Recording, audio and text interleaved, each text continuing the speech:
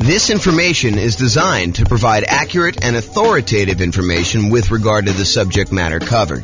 It is offered with the understanding that the presenters are not engaged in rendering legal, accounting, or other professional services. If legal advice or other expert advice is required, the services of a competent professional should be sought. Welcome to the New York Real Estate Investing and Real Estate Financial Planning Podcast. Learn all about investing in real estate in New York City with a combination of real estate financial planning and modeling with numbers specific to New York, plus syndicated, more generalized recordings of live and pre-recorded real estate investing classes. Not all of them specific to New York. Be sure to stay tuned after the podcast for a message from our sponsors. Well, good morning and welcome, everyone. This is James Orr, and I have what I could argue is the number one question I get from real estate investors that are just getting started. This is the class that I think most new real estate investors want to know about. The class is how to get the down payment when buying rental properties. And before I even jump into it, I will tell you that this is not like a magic wand where like all of a sudden I point to a secret spot where all the successful real estate investors have gone to in order to get down payments in the past. It's not like, oh, it's always hidden under this one rock out in the yard. No, it's not that at all. Oh my goodness. There's definitely some, I don't know, typical, more common places to go to. But a lot of times for many real estate investors, it is working. It's getting a job and saving money. And sometimes that means getting a second job or a third job and really putting in the effort. I've got some more creative strategies as well, but that is probably the most common one. And so you'll see it. Okay, so I'm not just talking about down payment either. I think a lot of folks think, oh, it's all about the down payment. Well, it's largely about the down payment, but it also is the total cost to close. So your down payment plus your closing costs, if you're going to buy down the interest rate in the loan, you're doing that, plus all those extra fees you have for when you're buying a property. Like it's the whole thing. In addition to that, plus reserves, because you would be silly. You would be foolish to invest in real estate without having adequate reserves. You're asking for trouble. So it's really not just it's not just about down payment. It's about down payment plus the total cost to close plus reserves. Okay, so it's really those things. And I'll even throw in an additional one.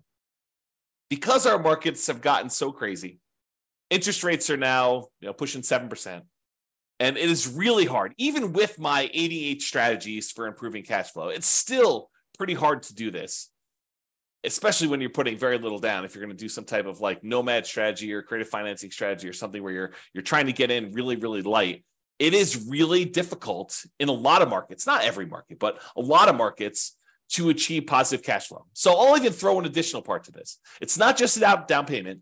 It's not your total cost to close, which it is, but it's also your reserves. And in some cases, if you really wanted to be a prudent real estate investor, someone who is very likely to see it through the inevitable rough times that you're bound to face. I'm not being negative or pessimistic. It's just like, you got to plan for this. At some point walking down the street, your shoelace is going to come untied. That's just the nature of shoelaces. At some point in time, you're going to have your shoelace come untied. May not be every time you walk, may not be every week, may not be every month, may not be every year. But at some point, you got to expect the unexpected to happen. And you just got to bend down, tie your shoelace, and move forward. Don't bitch and complain about it. It's like, this is coming. You know that roofs have leaks. You know that tenants occasionally don't pay rent. You have to evict them. It's like, don't be surprised. These things happen, right? So kind of plan for those. All right. So what I was going to say, though, because I've gotten off on all sorts of tangents already, is it's not just about down payment. It's not just about the total cost to close, which is your closing costs and the down payment. It's not just about reserves. It is also about setting aside money to cover the total amount, the cumulative amount of negative cash flow you are likely to have on the rental property. And you can see this on the world's greatest real estate deal analysis spreadsheet. If you go into the overrides tab, it shows you how much cumulative negative cash flow you have on a rental property that you're considering buying. And what basically it's doing is it's saying, look, if rents are where they are right now when you buy the property, and rents are going up at whatever number you set in there, most of the time it's set to about 3%, then eventually rents kind of creep up, and your other expenses, taxes, insurance, maintenance, all those also creep up as well. But the thing that usually does not creep up is your mortgage payment. And so after a small enough period of time, usually a few years, although it can be longer depending on how bad your negative cash flow situation is, but after a certain period of time, usually rents creep up enough, and the expenses on the property, the taxes, the insurance, the maintenance, vacancy, whatever else you have got going on in there, that usually creeps up slower than the amount rent is going up. And eventually your negative cash flow goes away. So if rents are kind of creeping up slowly over time due to inflation, then usually the amount of negative cash flow you have eventually goes to zero. So for example, let's say you bought a property and had negative $200 a month cash flow. And the next year, rents went up by $50. And so the next year, I'm oversimplifying, but next year you only have $150 a month negative cash flow. And then the year after that, rents go up another $50. And that year you have negative $100 a month. And the year after that, rents go up another $50 and you only have $50 negative cash flow. And then the year after that, you have break-even cash flow because rents went up another $50. So you could actually sum up, $200 a month times 12 months, about $2,400. The next year, it's about $150 a month negative cash flow times 12 months, which is about $1,800.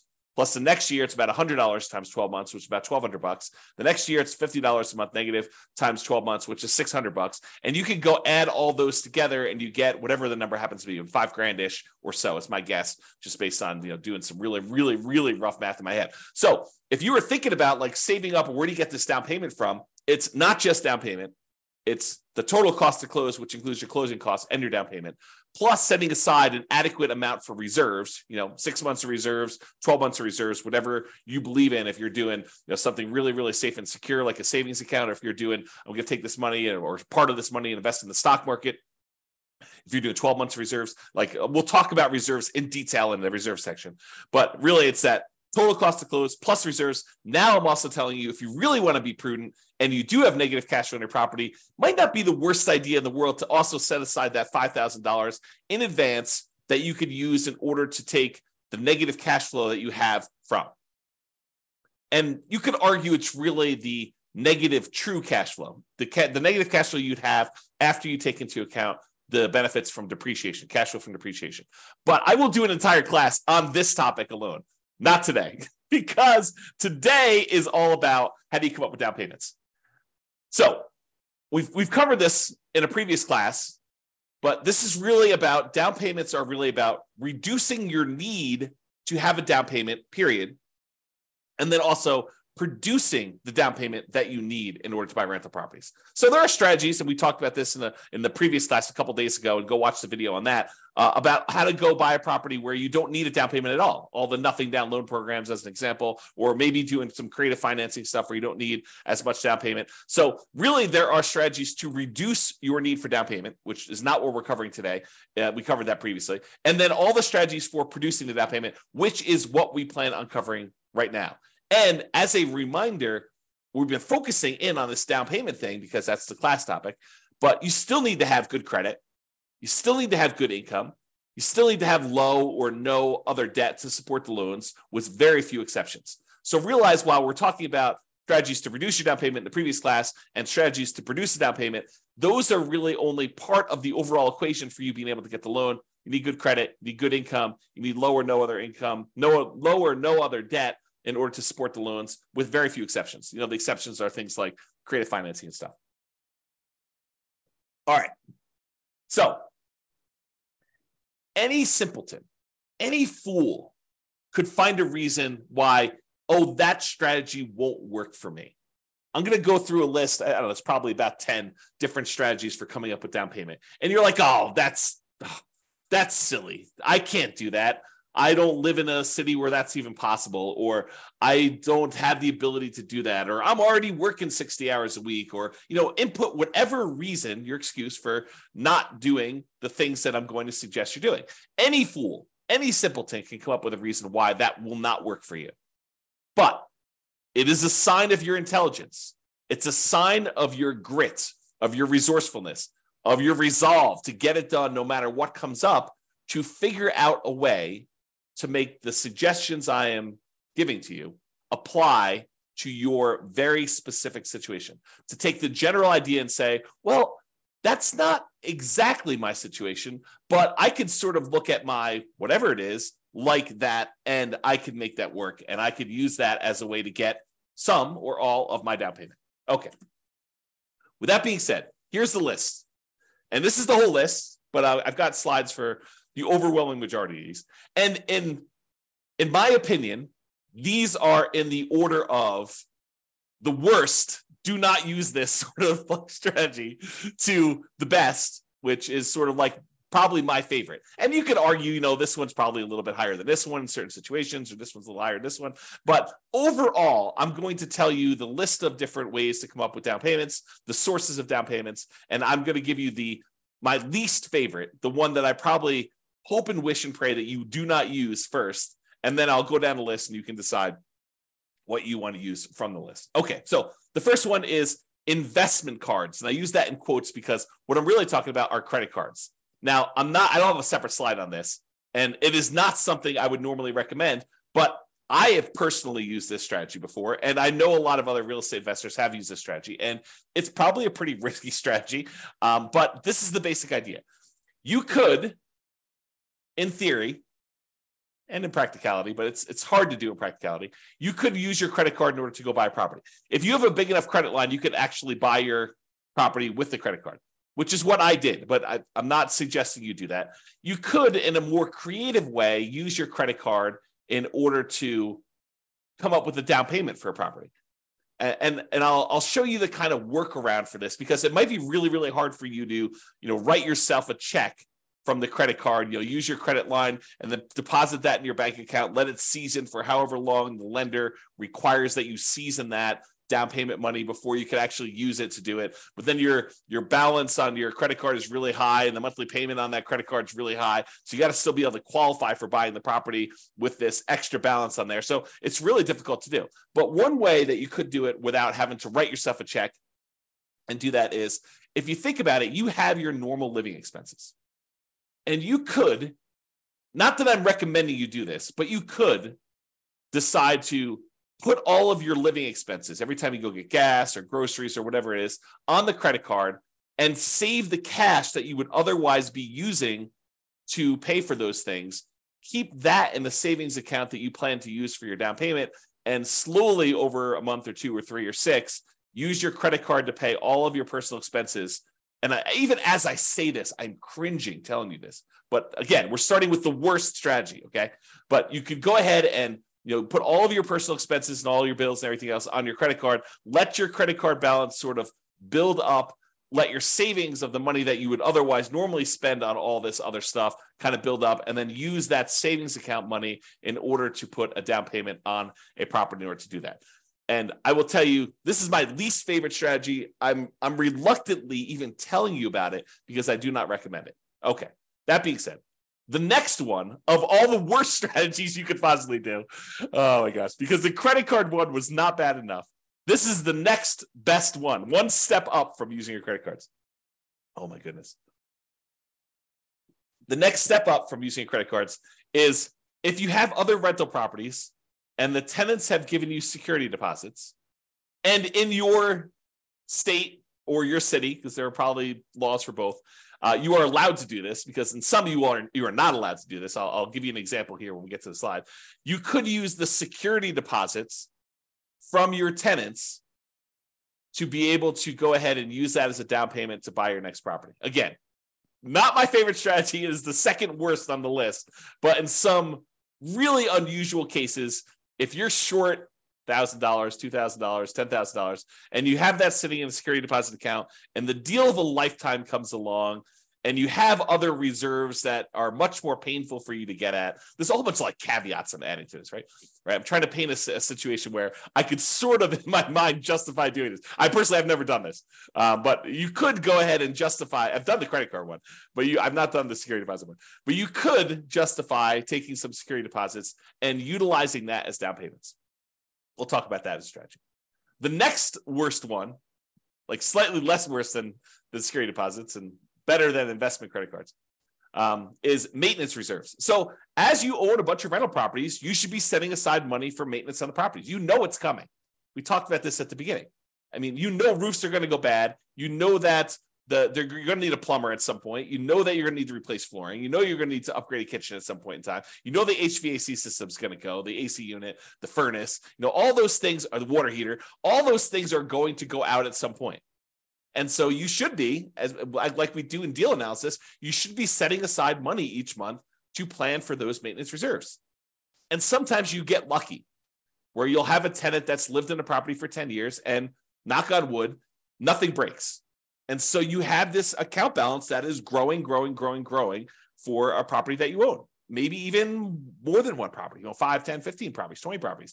And that maintenance reserve account starts looking really attractive because you've got $5,000, $10,000, $15,000, $50,000, $100,000 sitting in this maintenance reserve account for the maintenance on all of your different properties. And you may be very tempted at some point in time to go tap into that maintenance reserve and use that for down payments. I mean, you're taking a risk because you're deciding to use that maintenance money when the roof could be due. But if you have a bunch of reserves and you have a bunch of maintenance reserves and you have access to money elsewhere, if really things got rough, you've got your separate IRA or 401k, or you've got $200,000 on your credit line, which I'm not recommending you do this, but if you have like access to reserves and maybe mom or dad said, hey, listen, if you ever need money, I've got about $500,000 if I, that's purely liquid, that if you needed help, we could step in and assist you, because we are very pro you doing this real estate thing. But if you want to do it on your own, do it on your own. But realize that we're here with a backstop of $500,000. Not everyone's got that, right? So you have a backstop in case the maintenance comes up once you've tapped your maintenance reserves to use as down payment. Again, this is like the low end of the list, not what I would recommend. Okay. The next one up on my list, which is a little bit more reasonable, is property equity. Tapping existing properties that you have, use equity in order to buy properties. And, people are like, why is that so low on your list? I mean, it's right above maintenance reserves. Yeah, because you got to make sure that the equity you're tapping into can support the thing you're doing. So you're almost like borrowing money and paying an interest rate on it in order to then go use that money to do something else. And some people are like, well, I mean, that's what real estate's all about. Maybe. Yeah, I'm not so sure, but we can definitely debate that another day. So I'll go into using property equity to do that. The next one is depreciation.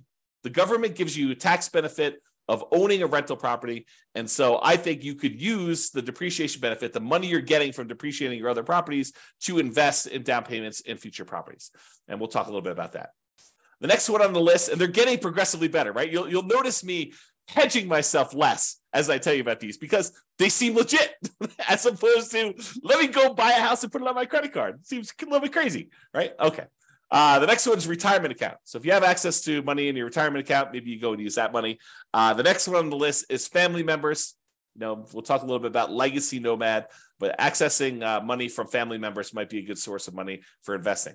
Sell stuff you don't want or need. Seems pretty straightforward. Some of these are like master of the obvious, right?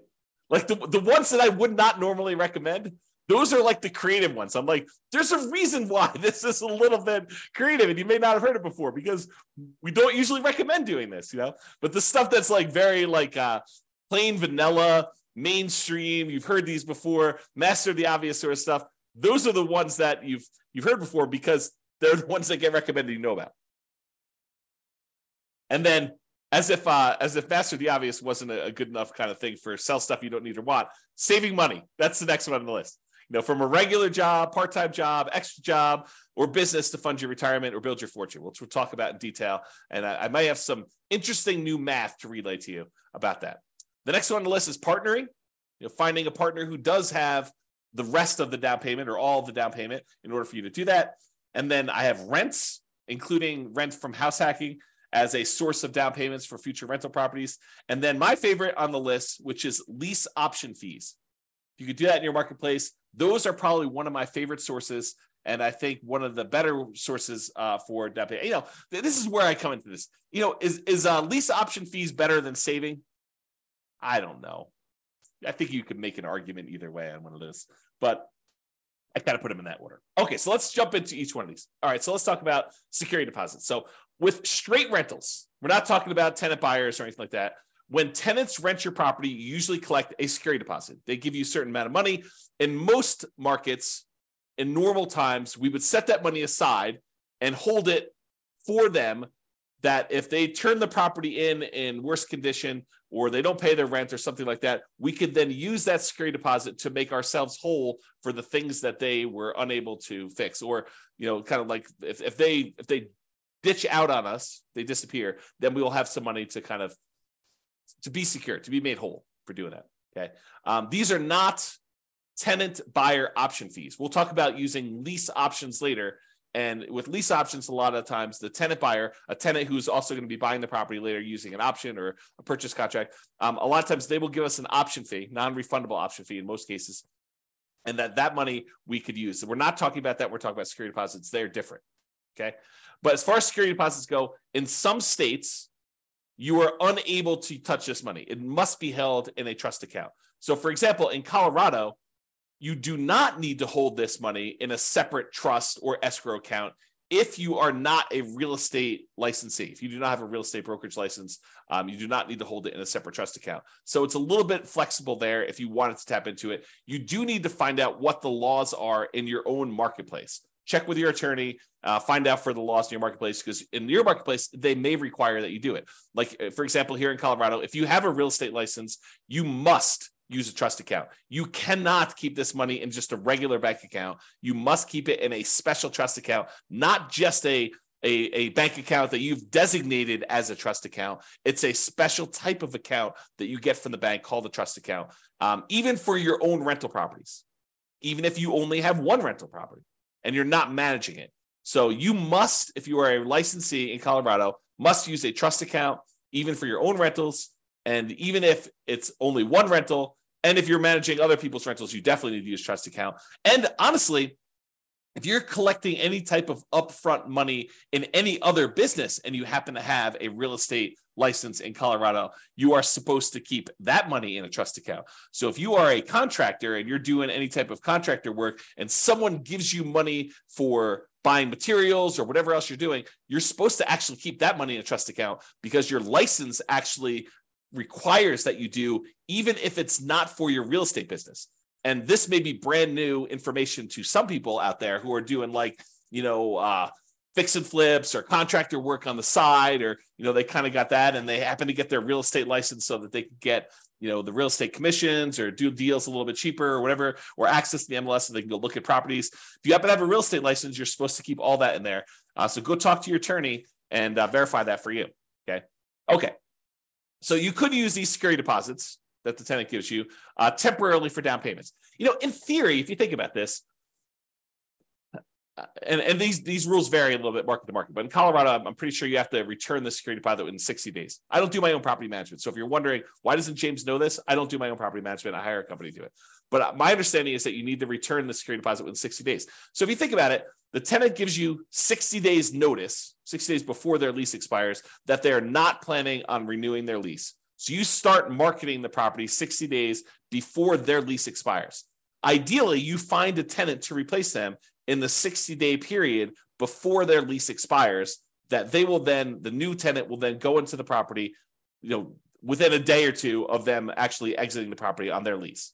Okay. So in theory, the new tenant should give you a security deposit before the old tenant even leaves. So if you think about it, in most cases, you won't ever be without a security deposit, right? Because the new tenant is giving you a security deposit before the old tenant even leaves. And then when the old tenant leaves, you have 60 days to give them their security deposit back minus whatever expenses that they had on the property that was damages on the property or things like that. Okay. So you should not have a period of time, if you're doing property management correctly, starting way early, getting notice early, putting the tenant in there, and then doing the work that you're supposed to in order to get the tenant out. You shouldn't have a period where you don't have a security deposit. So you could, in theory, use this money for down payments and without having a lot of risk. But I do think it's not prudent for you to use security deposits. That's why it's the lowest on the list. Well, second lowest on the list of credit cards for doing this. Okay. You still need to be able to return the security deposit when the tenant moves out. Make sure you have a plan to replace that. It's kind of one of my notes here. And if you're hiring a property manager, if you're not doing property management yourself, they will likely be holding the security deposits. And so this option will not be available to you at all because they're the ones holding the security deposit. You're not going to be able to tap into it. Okay, so we covered security deposits. Let's talk about maintenance reserves. We recommend you set aside money for maintenance on your rental properties. This should be obvious. I mean, we talk about it during deal analysis. We talk about it during capital expense class. All these different times we talk about having maintenance money set aside for your rental property. You should be saving this money in some type of account, letting it accumulate so that when you do have maintenance issues come up, you have the money to go in there and use that. But you could temporarily use this money as down payments. You've been saving up down payments using traditional savings, and you're very close. But the deal that you really, really want just came on the market, and you're $5,000 short. And you have, $50,000 in credit line in your credit card, and maybe $100,000 in your retirement account. So you have money elsewhere that you could use, but it's painful money to get at. And you've got this money sitting in your maintenance account that is not being used. You could temporarily, I think, tap into the maintenance money that you've set aside, knowing full well that if a real maintenance issue came by, you have your credit card, you have your retirement accounts, you could ask mom and dad, you have some other sources. But this is a way for you to, for a very brief period of time, you should not live in a state where your maintenance reserve is zero because you're constantly spending it on down payments. But you could temporarily do that, in my opinion. You decide whatever's right for you. You still need that money set aside for repairs. Another reason why new construction, lower repair need properties, because everything is brand new, everything's at the beginning of their life cycle, might be slightly better, especially for nomads early on, because you're less likely to need that repair money, and you can get your reserves, and your maintenance reserves kind of can build up over time. So it's sort of like a plus in the column of buying new construction properties, as an example. All right, so that's maintenance reserves. Property equity. Oh, I just made a mess. Whoops. Let me get tissue here and wipe up the water I just spilled on my desk. Okay. There we go. Property equity. If you have other rental properties, or other properties in general, but rental properties I think is a pretty common one. If you have other properties and you have equity in those properties, you could do a cash out refinance to pull money out to then use for down payments on future properties. And the general rule is, and these can change, so check with your lender. Don't say, James told me it's 20%, so I want the 20% deal James told me about. No, your lender sets the rules. These rules can change over time. Okay, so the general rule is you need to have more than 20% equity for owner-occupant properties, for properties that you're living in order to be able to do a cash-out refinance. So if you don't have at least 26%, probably like 1% for some closing costs, the fee for doing the cash out refi, and 5% to basically pull out. You may not want to even bother. Are you going to do a cash out refinance for 1% of the property? Probably not. You're going to do a cash out refinance for 2%. I mean, even 5% seems a little bit low. But if you start building up some significant equities in properties, you owe 50% loan to value, and you can go all the way up to 80%. That seems pretty significant, where you might want to tap into that to be able to do it. So for owner-occupant properties, you could borrow up to 80% loan to value. You have to have greater than 20% equity if you think about it that way. Or for investment properties, when you're doing cash out refinances, usually it is up to 75% loan to value with 25% of equity. So you can borrow up to 75% of the value of the property. So if you already owe 50%, you're going to do a cash out refinance, you could borrow between 50 and 75. A lot of times you're redoing the whole loan unless you do a HELOC, but you'll access that money by doing it. Now realize, if you're borrowing, especially when you're borrowing smaller and smaller amounts, the cost to access this money could be very high compared to the amount of money you're getting out. And I'll try to give you an example of this. So imagine for a minute that you have an owner-occupied property that you're living in, and you have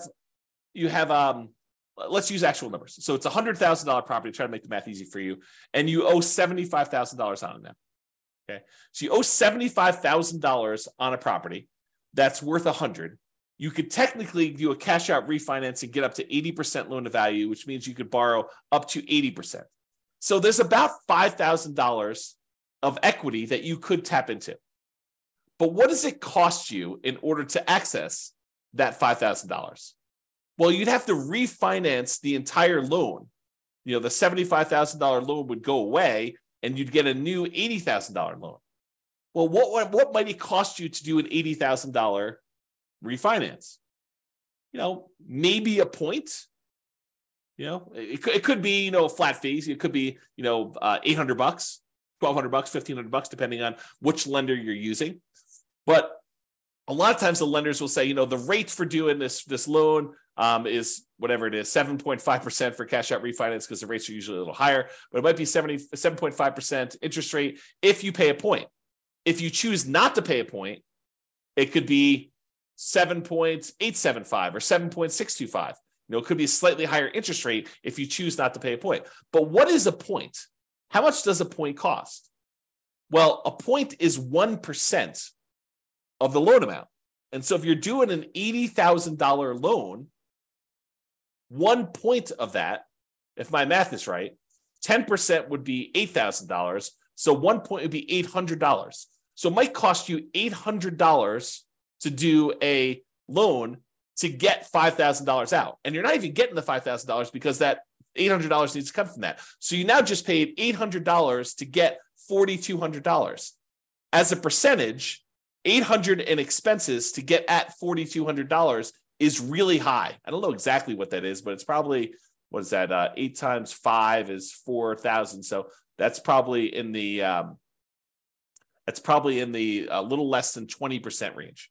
So you're paying a 20% fee in order to get access to that money, which is why I think you need to have a larger amount of equity to make this worthwhile. Okay. Talk to your lender. They can walk you through that math. All right.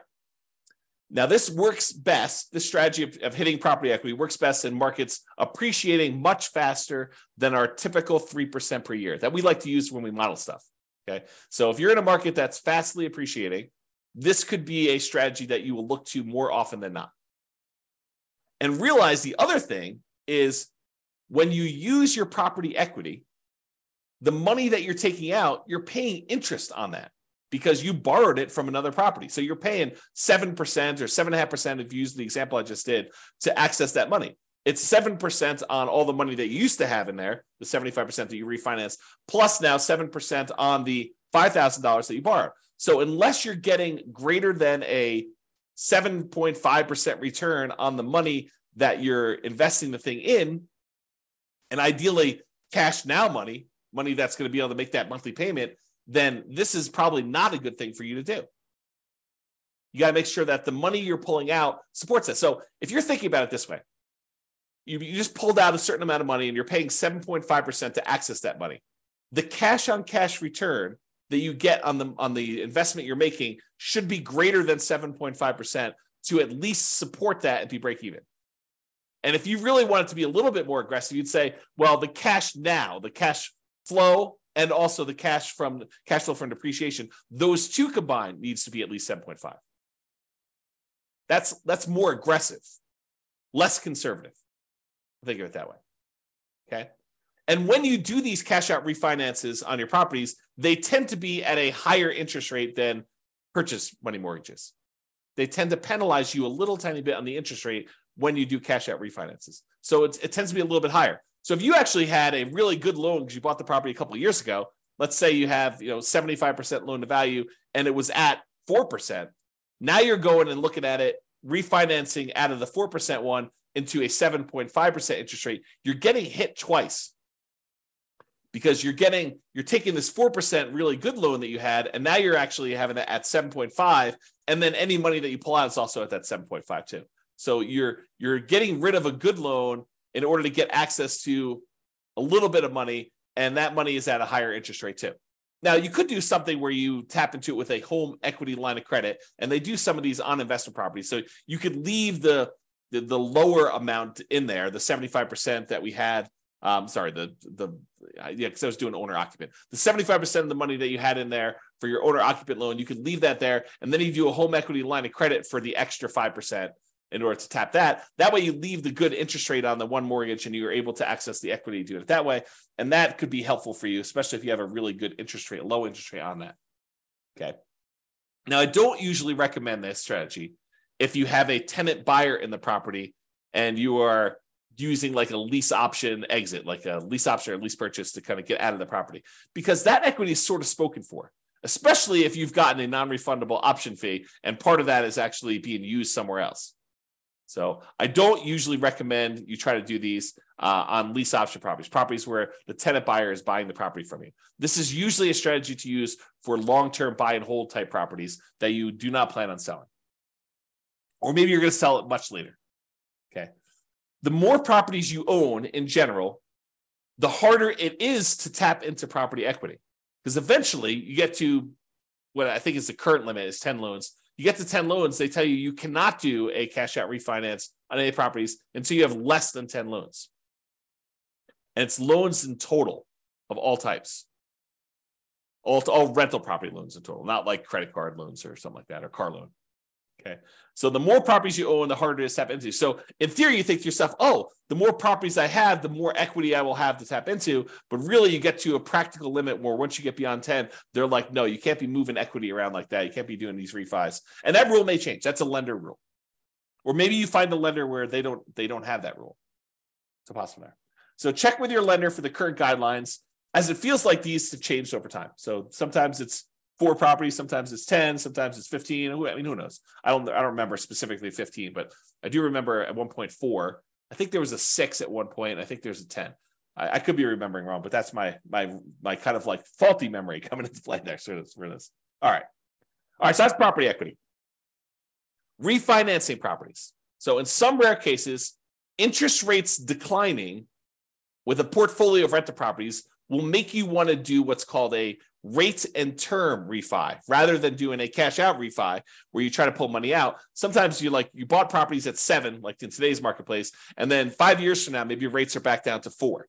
And so you may want to go and do a rate and term refi to improve your cash flow. You're not trying to pull money out, but you're trying to do that. Well, when you go do these rates and term refis, you're refinancing the interest rate and the term of the loan because you're going back to 30 years in a lot of cases, although you don't have to. But a lot of times when you do these rate and term refis, you're extending out the years in order to be a 30-year loan again. And so the monthly payment usually goes down a lot because the rate went down. And also you're extending the term. It used to be you borrowed the full amount of the purchase price over 30 years. And now you've got, 2/3 or 3/4 of the original loan balance that you are now spreading out over that same 30-year period that you got originally. So the monthly payment comes down a lot. But when you do these rate and term refis, you can usually pull out, and it may vary depending on the lender and when you do these because it may change over time, but you can usually pull out about $2,000 per property and it not be considered a cash out refinance. So usually if you pull money out of a property, it's considered cash out refinance. You get hit with that penalty to the interest rate and you're limited by that loan to value number there. But if you go in there and you say, look, I want to do a rate and term refi, and they allow you to be not perfect. They allow you to say, well, I'm going to refi, and you can go $2,000 over the amount that you owed previously. So you could you could actually receive $2,000 at closing a rate and term refi and it not be considered a cash out refinance. So if you've got 10 properties and you're refining all of them at the same time, then you might be able to go pull out, $20,000, which could help get you partially the way there for down payment. All right. Again, this is an uncommon situation, but I want you to be aware, especially since we're in a high interest rate environment now, and many years from now, not 6 months from now, probably, but 5 years from now, we may see interest rates decline back to be 4%. Who knows? I mean, they could go up higher from here. No one really knows. But if they do come down, remember, James told me that when I do this rate and term refi, I should talk to my lender about pulling a little bit of cash out, not a cash out refinance, but a rate and term refi where I have a little bit of money coming back to me at closing. All right, that's refinancing rental properties.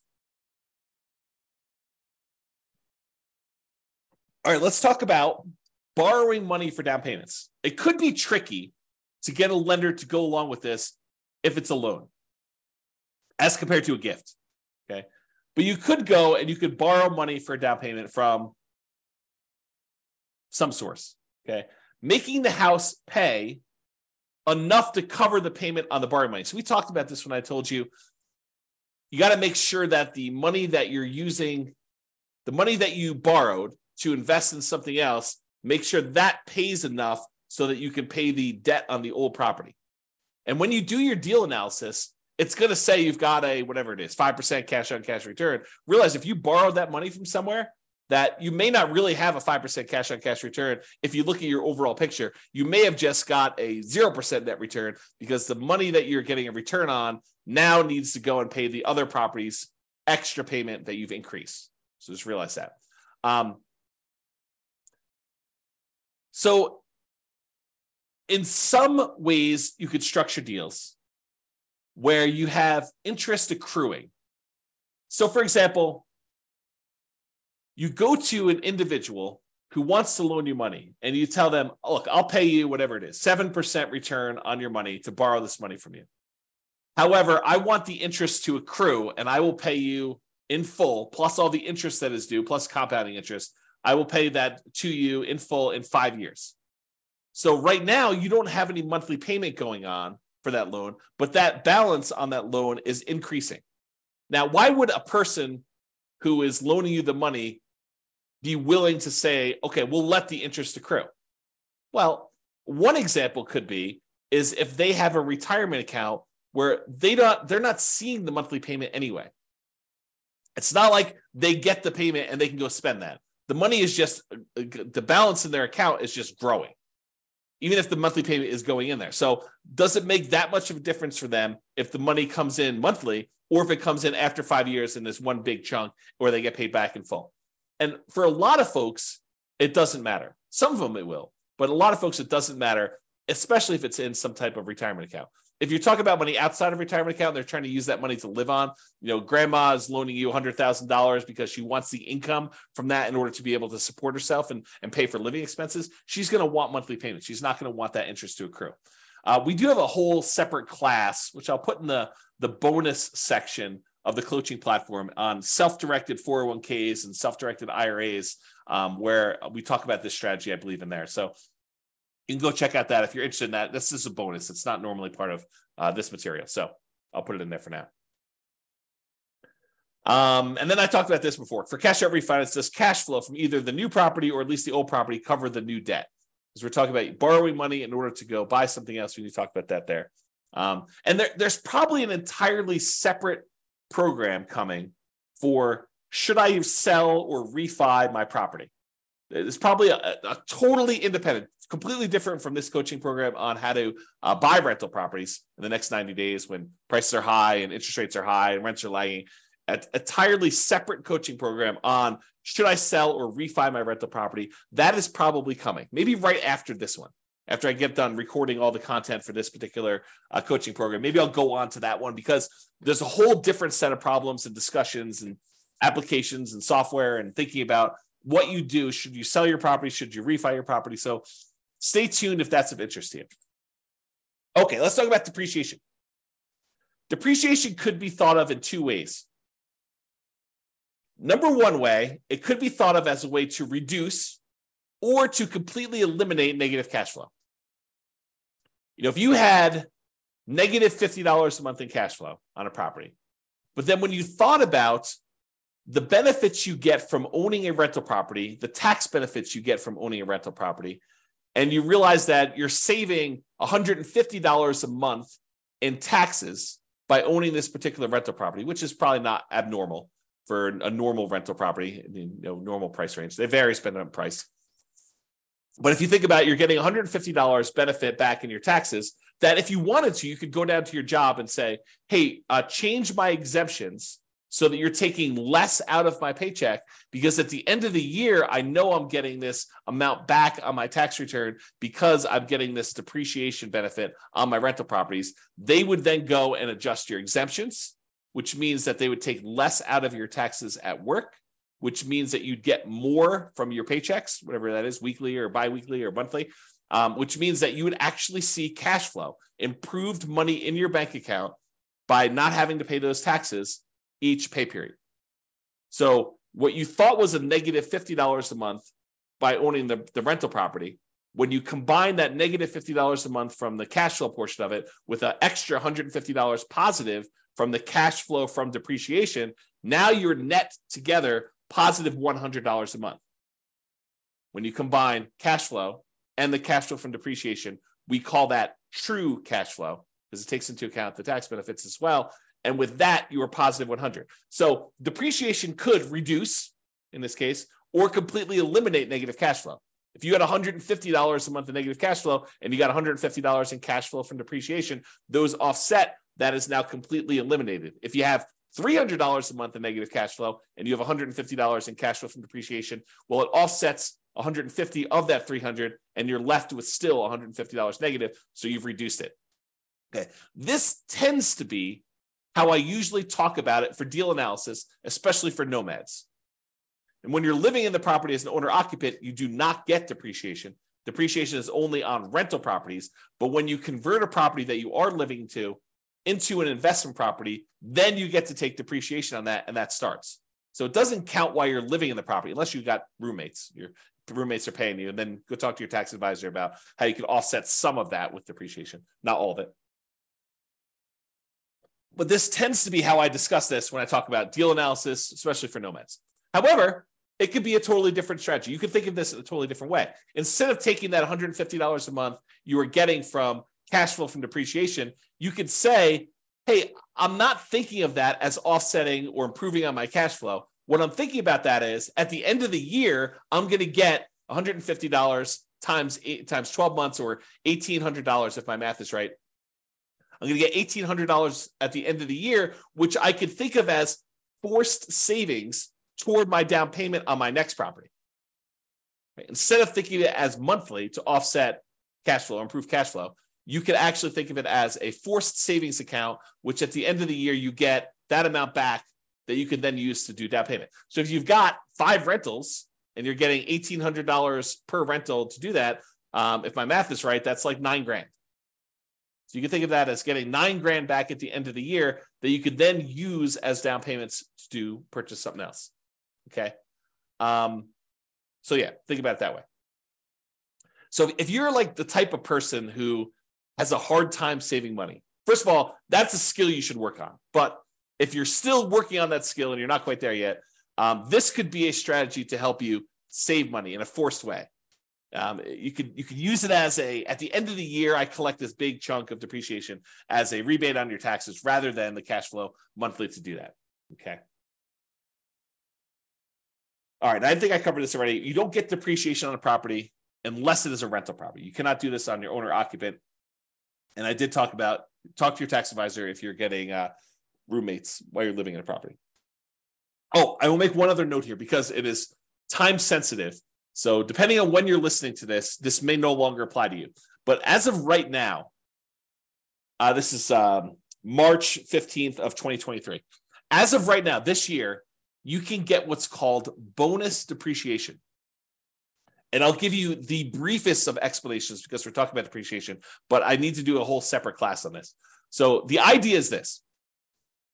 Typically, when you get depreciation on a rental property, they take the value of the property, not the land. They exclude the land completely, but they take the value of the buildings of the property, and they depreciate that for residential property over 27 and a half years. So the amount of depreciation you get is static. It's fixed. Okay. They take the value of the buildings, they divide by 27 and a half, and that is the amount of depreciation you get over that time period. So 27 and a half years. However, the government allows you to do two different things right now. One thing is you can itemize through a engineering study the different lifespans of different components of your property. So instead of taking the entire building and saying everything is one homogeneous mass, and I'm going to take the depreciation over the entire 27 and a half years. If you hire an engineer to come in and do a study for you, they could say, hey, look, the carpets only have a lifespan of whatever it is. I don't know these from memory, but let's say it's 5 years. They can say the carpets have a lifespan of 5 years and they're worth X number of dollars. And so you can depreciate the carpets over 5 years instead of 27 and a half years.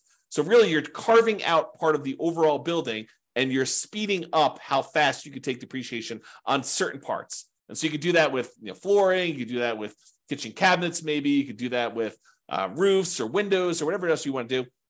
The engineering study is what goes and does this, and I'm not an expert on that part, but they can go ahead and take all those things and they can speed up how fast you can collect that depreciation in such a way that what used to be over 27 and a half years, you'd take $150 a month for the entire period. Now you might be able to take $600 a month for the first 5 years, and then $400 a month for the next 5 years after that. And then after that, it might go down below the 150, but then it's only $75 a month for the next, whatever that is. I can't do the math in my head, 17 and a half years, whatever it is. Okay. So what you do is you don't change how much depreciation you get. You change when you can take it. You kind of move it up, you compress time, and you get a little bit there. So that's the idea of getting an engineering study and doing kind of like this, I'm forgetting the term for it, but it's this accelerated depreciation. Maybe that's what it is. It's accelerated depreciation.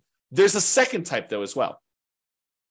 And my understanding is right now, temporarily in the tax code, this year you could take 80% of the bonus depreciation. So you can even compress time even more and get a certain amount of depreciation really far up front and get this significant amount this year as a bonus depreciation. So this year, my understanding is it's 80%. Next year, it's 60%. The year after that, it's 40%. The year after that, it's 20%. And then it goes back down to zero. And they may come back in and change the tax law. This has come back in to the tax law, gone out in different forms, slight variations of it. So this is come and gone into the tax code over time. It seems to be an incentive they use in order to kind of stimulate the economy. But it goes away. This is 80% in 2023, 60% in 2024, 40% in 2025, 20% in 2026, and then zero in 2027. I think that's the math. You can go check with your tax advisor to understand this, but you can get this bonus depreciation and get a lot more depreciation benefit in year one as a bonus than it is over that period of time. That's my understanding. Again, as a layman, I'm not a tax professional. This is not what I do for a living, but that's my understanding of how the bonus depreciation works. And it's for a limited time. So if you buy properties this year, you get the 80% bonus. If you buy it next year, you can only get a 60%. If you only get a 40%, you only get 20%, you only get a zero. But you can still do that accelerated depreciation thing where you hire the engineering study. That still exists. That's not going away, as far as I know. So anyway, that's the kind of brief talk on depreciation. Go seek out more information if that's something that's interesting to you. Talk to your tax advisor. All right, retirement accounts. So your retirement accounts and other people's retirement accounts as partners could be a source of down payments for you. You could use some of the money from your retirement account to fund your retirement, basically buy rental properties. You could change asset classes from investing in stocks or bonds or CDs to real estate. Many cases, you will need to change your retirement account from a traditional brokerage-held retirement account to a self-directed retirement account in order to be able to use your own, or if someone else is using their money, they would need to have probably a self-directed IRA or self-directed 401k or some other type of account like that in order to be able to invest in your deals, to be able to make a loan to you in order for you to invest that way. Okay. So in some cases, it may even be worthwhile for you to pay the penalty to access the retirement accounts. Imagine you have just a ridiculously amazing investment property that you really need extra money in order to tap into. And the penalty for accessing your retirement accounts is 10%. So you'd have to overcome the hurdle of paying the 10% penalty plus whatever makes sense for you to get on the deal itself in order to do that. But in some cases, the real estate deals can be so good that it might be worthwhile doing that. Okay. All right, family members. And I have a little note in here about legacy nomad, but going to family members might be a source of down payments for some people. Not everyone has family that is willing to do this, but a lot of people do. If you share your nomad vision or whatever investing strategy vision you have with your family, your parents, your grandparents, your kids in some cases, this is especially interesting if it's already known that your kids are going to have to support you in retirement. This may be a way for them to reduce the need for that support by helping you with a down payment to do the strategy. So imagine for a minute that you finally learned about this idea of doing this nomad strategy where you buy a property with little down payment, you move in there, you live there for a year, then at the end of the year, you convert that property to a rental and you repeat this process until you acquire enough rentals where you're able to do this. Well, if your kids know that they're going to need to support you in retirement anyway, and you come to them and say, look, I have $10,000 in savings. I'm going to need $25,000 total in order to be able to buy this particular property, to move in, live there for a year, and then I plan on converting it to a rental property. And you explain to your kids, look, if you gift me $15,000 today, maybe even you put them on title, talk to your attorney about whether this makes sense to put them on title or not, but you're going to go move into this property. You're going to live there for a year. You're then going to convert it to a rental. You're going to use the income that you produce from that rental property to help support you in retirement. And then when you pass on, they will inherit this rental property. They may say, that sounds like a pretty good deal. Here's $15,000 today, and hopefully I won't have to support you as much in the future. That's the thought process. Okay. So if you're going to go and ask your family for this stuff, I'm going to read you a quote, which I think would make a difference in how you approach them and how you think about this. So here's the quote from William Hutchison Murray.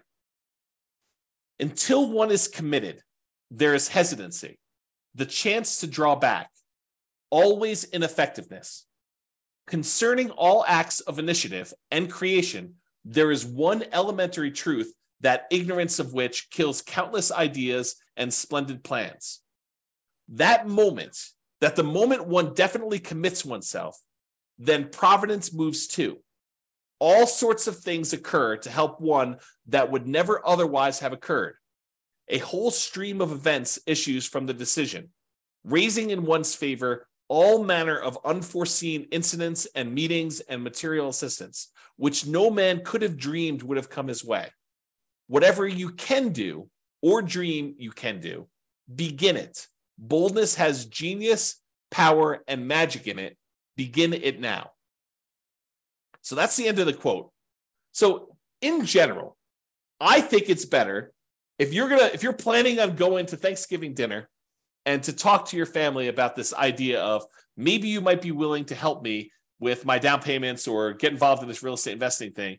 If you don't show up unprepared, having done zero work, if you've been doing stuff for 6 months before Thanksgiving dinner, going to see properties, saving money yourself, improving on your credit, learning how to manage properties, learning about the strategy, doing all the things that you are supposed to do as if they are going to say yes at the Thanksgiving table, even if they say no.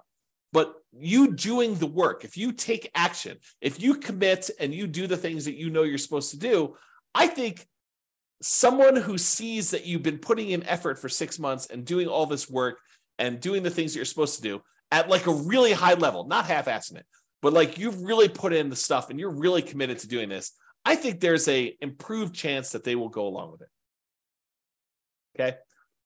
In general, it's better for you to contribute part of the down payment and ask for help making up the difference than it is for you to ask for the whole thing. In other words, don't ask your family for 100% of the down payment. You should be saving and saying, look, my savings rate right now, I've increased it. It's now at $200 a month or $2,000 a month or whatever makes sense for you. And so it'll take me this number of months. But, if you're willing to help, we can speed this thing up and I can get going right away. Speed is going to help us have improved results, whatever you need to do. Show them you're committed. Share with them what you have done and ask them if they'd be willing to help you make up the difference if you need some help. Demonstrate the part-time job, the education, the research, the effort, all the things that you're doing in order to get yourself there. And you are planning on doing this whether they help or not. Then see if they help. That's a better approach, in my opinion. All right. Continuing on with our list. Sell stuff. Use a garage sale, a yard sale, Facebook Marketplace, Craigslist. Get rid of the stuff that you don't need. Get money for it. Use that money in order to fund the purchases of your rental properties or whatever you're doing. An added benefit, especially if you're doing nomad, is any stuff you sell you don't need to move. So if you're planning on moving and doing nomad a bunch of times, become lean. Sell the stuff you do not need. You don't need to have that stuff hanging around where you have to move it every time. Go read some books on minimalism or essentialism or whatever the topic is that allows you to sell your stuff and kind of have a light spirit. Okay. All right. Working part-time in your fortune. So there's a great quote from Jim Rohn, and there's a great video about this. But he talks about this, and here's the quote from him. I'm working full-time on my job and part-time on my fortune because profits lead to fortune. And so Jim talks about this idea of, he works his job during the day, and then in the after hours, he works part-time on building his fortune, building his business. So you could work your regular job, support yourself, take as much of that job income as you can to kind of go towards savings. But let's say you live off of all of the job income, but then get a part-time job that allows you to work on your fortune, where you're trying to buy back your time so that you do not have to work at your job for as long. You're using this in order to invest in your financial independence. So for your first, let's say you're in a marketplace where it's a $500,000 purchase price for a home. So for your first $500,000 home, you need about $25,000, really rough math, with a 5% down payment. That's about what you need in order to buy that rental property.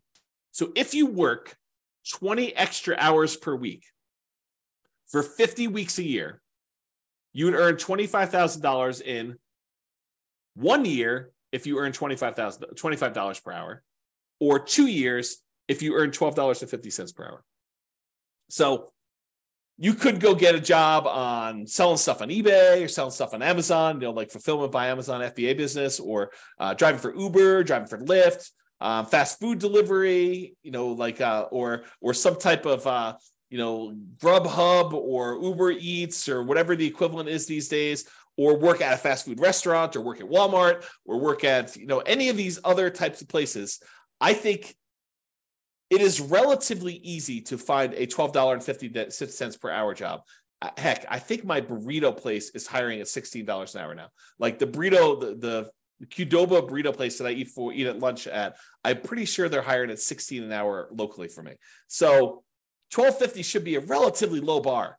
And with some tips, if you're willing to do like fast food or drive and do like Uber Eats or something like that, I bet you can get pretty close to $25 an hour. So if you're willing to work 20 extra hours a week towards your fortune, imagine driving for Uber Eats. You listen to real estate investing podcast episodes where I do this. So you're learning and you're working and these extra hours, and you're putting in the extra time in order to provide better for your family and for yourself, and to become financially independent early and not have to work your job that maybe you love or maybe you hate for quite as long. If you work this 20 hours a week for 50 weeks a year to earn $25,000 in 1 year, you might be able to do it if you're earning $25 an hour. In 2 years, if you're earning $12.50 an hour. So it doesn't seem unreasonable. Or instead of doing 5% down, if you do 3% down, you'd only need $15,000 for your first home.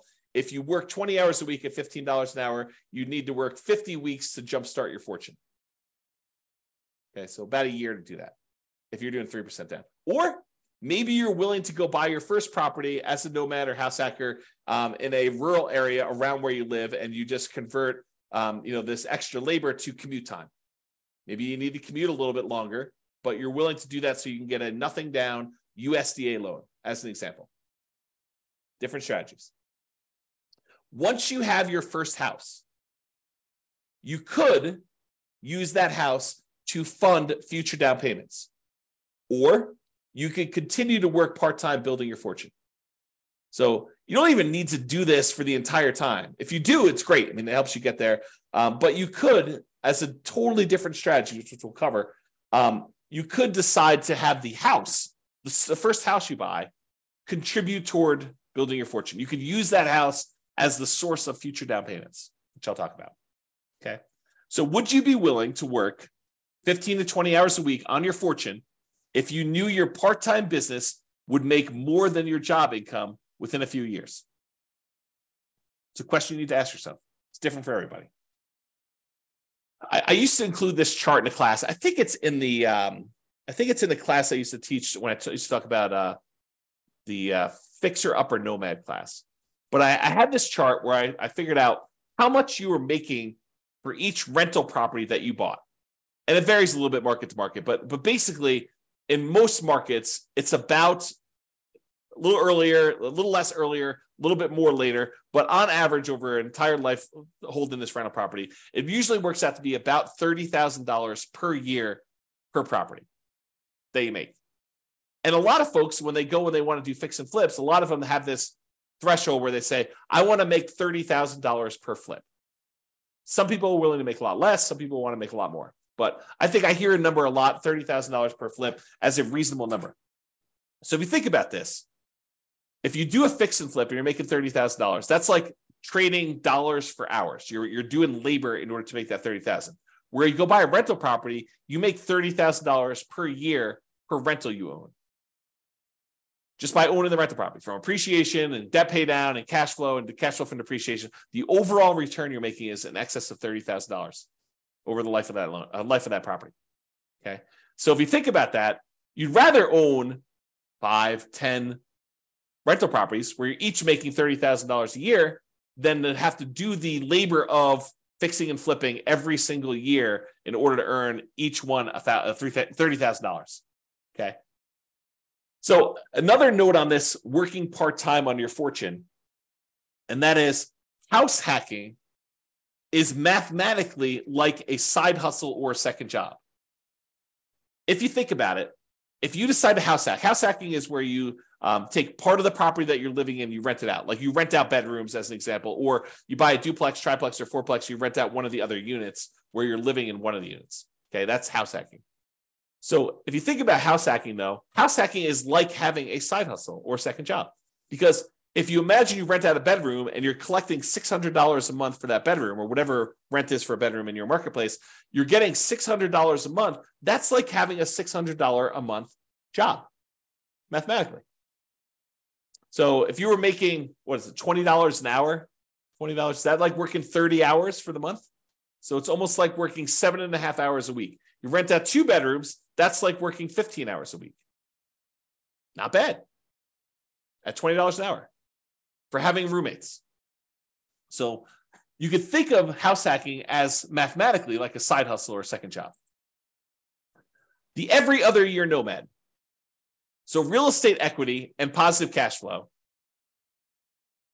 on a nomad strategy property can be pretty significant. You know, from working a part-time job at $15 per hour for 20 hours a week, it could be the same as if you did that. So if you think about the amount of money you'd make from doing nomad, it's almost like you got $15 per hour working 20 hours a week for doing a property. And if you did this using like not lease option exits, and if you were saving that money, you could buy a nomad property every 2 years. I think we did the math for that. $15 per hour working 20 hours a week is about $25,000 every 2 years, plus some padding on there. So you could buy a replacement property, and then you're getting like the benefit of you going out and working another job yourself from the property itself. So you buy a property, it's like you doing that for the first year, manual labor. You do it again for the next 2 years in order to acquire the next property, but then it's almost as if 2 of you are working in parallel. And then when you do the third one, it's like 3 of you working in parallel. 1 of you do a manual labor, and then the 2 rental properties doing that. So you probably need to work your regular job in order to qualify for your loans and to pay your living expenses, but this money accumulates over time, and this part-time job is money you can invest in your fortune over time. All right, fixer-uppers. Now, it might be hard if you don't have the money to do the fix-up. Got to work through that challenge. But it is starting a fixer-upper business. It's like starting a side business to do this. Sweat equity, you do all the work yourself. You could finance the repairs, maybe put it on a credit card, maybe put it on like the Home Depot or Lowe's credit card or whatever the equivalent is around you. You could do either a traditional sale where you sell it and get it out right away, or maybe you do a lease option exit where you put a tenant buyer in the property, rent it out for a period of time, and then they buy it from you. You could use the profits from this as additional down payments, and then you could minimize your down payment by using hard money or private money or rehab loans, or doing nomad to move into the property while you do the fix-up. So you can use all these different strategies in order to start a fixer-upper business as a source of down payments for you in the future. Partners. You could partner with somebody who has down payment money if you don't have it. You provide the deal, you do all the work, you, the partner, or something else gets the loan. So either You get the loan, the partner gets the loan, or you form another LLC, or you bring in a third-party person who actually gets the loan for you. So you can do all this different stuff in order to structure these partnerships, but they could be sources of down payments for you as well. There are plenty of people out there, if you find amazing deals, that are willing to invest in real estate. All right, getting toward the end of this list, rents from existing rental properties. Use the cash flow on your current rentals to help fund payments for future properties. House hacking and getting roommates to help offset your current housing expenses can also be the source of down payments for this. So remember, house hacking is mathematically like getting a side hustle or an additional job. You just use the money from anything you're house hacking with in your current property you're living in, plus any of the rents you've got coming in from any of your rental properties that contributes, raises your savings rate so that you can end up acquiring properties faster and faster over time. If you've seen me do a lot of this analysis, you'll notice a lot of times saving for the first property is the longest period of time. Then once you get that first property, the period to save for the next one tends to get sped up a little bit because you've got extra income coming in from this rental property to help offset that. All right, lease option fees. So this is like the pinnacle. This is the one that I think is probably the best. And I think we've hinted at this a little bit throughout today. But basically, if you find a person who wants to rent the property from you, but then the ability to buy it from you at some point in the future, what we might call a tenant buyer. Usually we would call this generically like a rent-to-own program, where someone is renting the property with the intention of buying it from you at some point in the future. Maybe you structure that as a lease with an option for them to buy it, or what we'd call a lease option, or maybe you want to structure it as a lease with a purchase contract for them to purchase the property, which we'd call a lease purchase. But the idea is that you find a tenant buyer, a tenant who's going to become the buyer from you, to put into the property, who lives there for 6 months, a year, 2 years, 3 years, 5 years, whatever time period it takes in order for them to be able to qualify and buy the property. You could structure these in such a way that they give you a non-refundable option fee, and it's completely negotiable. It could be refundable, but in most cases, it's a non-refundable option fee for them to be able to buy the property. And it's also very negotiable as to how this applies, but in most cases, we would apply whatever option fee they give us toward them purchasing the property. So you're taking some money from them that counts as their down payments when they go to buy the property, and then they're moving in, they're living in the property as a renter for a year or 2 or 3, and then at some point in the future, they go get a traditional loan from a lender, and they buy the property with traditional financing, they cash you out, they are now the owner. The amount of money they gave you as an option fee, it does apply to their purchase. You just got some of your profit up front early on, and then they're able to buy the property. You get the rest of your profit when they close, okay? So if you think about this, if you're doing the nomad strategy or you're house hacking, and you're trying to buy a property, trying to go buy, your next property, and they're requiring you put up 5% down. Well, if the property you're currently living in that you plan on converting to a rental, if you say, look, instead of converting this to a rental, I'm gonna try to find a tenant buyer who wants to ultimately rent this property and then eventually buy it from me. And I will say to them, look, I will allow you to rent to own this property, lease option, lease purchase, whatever makes sense. And I will allow you to do that, but I need a 5% non-refundable option fee from you, which will count towards you purchasing the property when you go to buy it, but it's non-refundable if you don't, your choice. I require a 5% non-refundable option fee. Then when they give you the option fee, you can use that option fee in order to use as a down payment to purchase your next property. So the option fee you received from the tenant buyer is the same money that you use as a down payment to purchase your next property. So basically, the previous house is funding the purchase of the next house. Does that make sense? Okay. So we have an entire class on this, and I wrote a book on this subject. The strategy is called, the class title and the subsequent book title is How to Acquire a Multi-Million-Dollar Real Estate Portfolio Starting with Just $3,000. And the idea was you buy a house with nothing down or 1% down, but you could do like a USDA house where you buy some property with nothing down. Then you live there for a year. Then you find a tenant buyer who wants to lease option or lease purchase that property, and they give you 5% down, as an option fee. You take that 5% down, you use that to buy your next property. Now you have a tenant buyer in this one. Then you live in the property with the 5% down from the option fee for the next year. Then you convert that one to another tenant buyer. They give you another 5% down, different tenant buyer gives you another 5% down. And then you repeat this process until you acquire a portfolio of rental properties. At some point, the tenant buyer who was in one of the earlier properties is going to cash you out. They're going to buy the property. And at that point, you usually make another profit. You make more than the 5% they gave you down. And you're making a little bit of cash flow in the meantime on the rental properties. But then that big chunk of money you use, you can then use that to help offset the down payments you need on future properties. And eventually you get to the point where enough of these are popping and you've got enough extra money where you can then start buying, in addition to the ones that you're nomading into with 5% down using the option fees, you could buy additional 20% down or 25% down rentals at the same time. Because eventually some of these previous properties, the tenant buyer decides to buy the property from you, and they do that. So there's an entire class on that. I'll put it in the bonus section. I think that's where I put it, for you to go watch and to learn more about that particular strategy. If you can't find it, drop me an email. Okay, but that's the basic idea, is you use lease option fees in order to source the down payments. Now, you say to me, James, I can't get a tenant buyer to give me 5% down. Okay. So maybe you need to save up 1% and get 4% from them. Well, I can't get them to give me any more than 3%. Okay. You need to do the work to save up the 2% and then get the tenant buyer when they can give you 3%, and that'll supplement it. So you can't get the full 5%, then work around it. Do something else to provide part of the down payment yourself.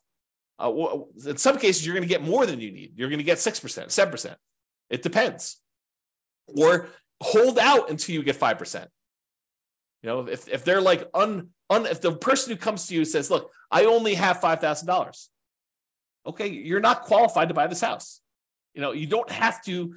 The first person that comes along does not need to be the one that you do this with. You might need to market your property for a month or 2 months or 3 months or 6 months or wherever long it takes in order to find someone who has the amount of money that you can use in order to buy the next property. Okay, so just realize that might work that way, which leads me to my next thing, which is my second to last slide. You may need to combine several strategies. You decide to do a 15% down non-owner occupant loan, an investment type loan. Maybe you're able to find a tenant buyer with 5% down. Maybe you're able to partner with your realtor to get 3 to 5% down from them to kind of get them to contribute. And maybe you need to save up 5 to 8% down yourself from part-time work. So you don't need to do all of it from one source. You don't need to sell enough stuff to get 15% down. You don't need to work a job where you do 15% down all yourself. Some of these things can kind of be combined into multiple strategies. All right. In conclusion, so this is the class, right? This is the one where I get the most questions about, how do I come up with down payments to my rental properties? This is it. This is all the stuff. It's not really just about down payment, though. It's really total cost to close, your closing costs, the down payment, any reserves, any kind of escrows you need to have, and your own personal reserves if you're buying rental properties for being a prudent investor. 6 months of reserves, 12 months of reserves, depending on what you're doing. Plus, we talked a little bit earlier about this idea of any cumulative negative cash flow if you happen to be in a market where you're doing that. If you're in a market where you're likely to have negative cash flow and the amount you're putting down, because look, if you put 100% down on a property, you probably don't have negative cash flow. So it's a combination not just of the market, it's the market with the down payment that you want to use, right? It's not just, hey, I got negative cash flow because I live in insert city here that has negative cash flow. It's I've got negative cash flow because I'm in a city that has really kind of extreme price to rent ratios, and I only want to put down 3%, or I only want to put down 5%, or I only want to put down 20%, or I only want to put down 25%. If I put down 50%, or I put down 70%, and I only got a 30% load, this thing would cash flow. So part of it is your choice in down payment. Okay. So just something to think about there. And any fool can say that these ideas don't apply to them. Really, it's a sign of your intelligence, your resilience, your resolve, your grit, your tenacity, your ability to work through and be creative and solve problems to figure out how they apply to you, how you can use these strategies. Okay. You don't get any, like, you come to me and say, these don't apply to me. You have any other ideas? No. I mean, I might have other ideas, but no, I don't have any other ideas. You tell me, look, I can sort of twist this one and make this one work and do this. I may be like, hey, by the way, you could also do this little twist to that too. Part of it is you being creative and applying it to you. For down payments in general, we've discussed in a previous class, it's about reducing the need for down payment in some cases. And as we discussed in this class in detail, it's about producing the down payment you need. Utilize a strategy or strategies that make sense for you and your particular goals. And that is all I got. So hope you enjoyed that class. This has been James Orr. Bye-bye for now. With home prices up, mortgage interest rates up, and rents up, but not quite enough to counteract the higher prices and interest rates, cash flow on rental properties in New York is harder than ever. Book a call with the Real Estate Financial Planner to apply our proprietary 88 strategies to improve cash flow on your rentals. See the show notes for a link to schedule your call and improve your cash flow today. If you're a real estate agent, lender, or professional in New York that wants to help our real estate investor listeners, consider reaching out to learn about collaboration opportunities with this podcast. We'd love to add more value to our listeners by having you assist our investors buy, sell, and finance their real estate investments. See the show notes to schedule a call to discuss collaboration opportunities.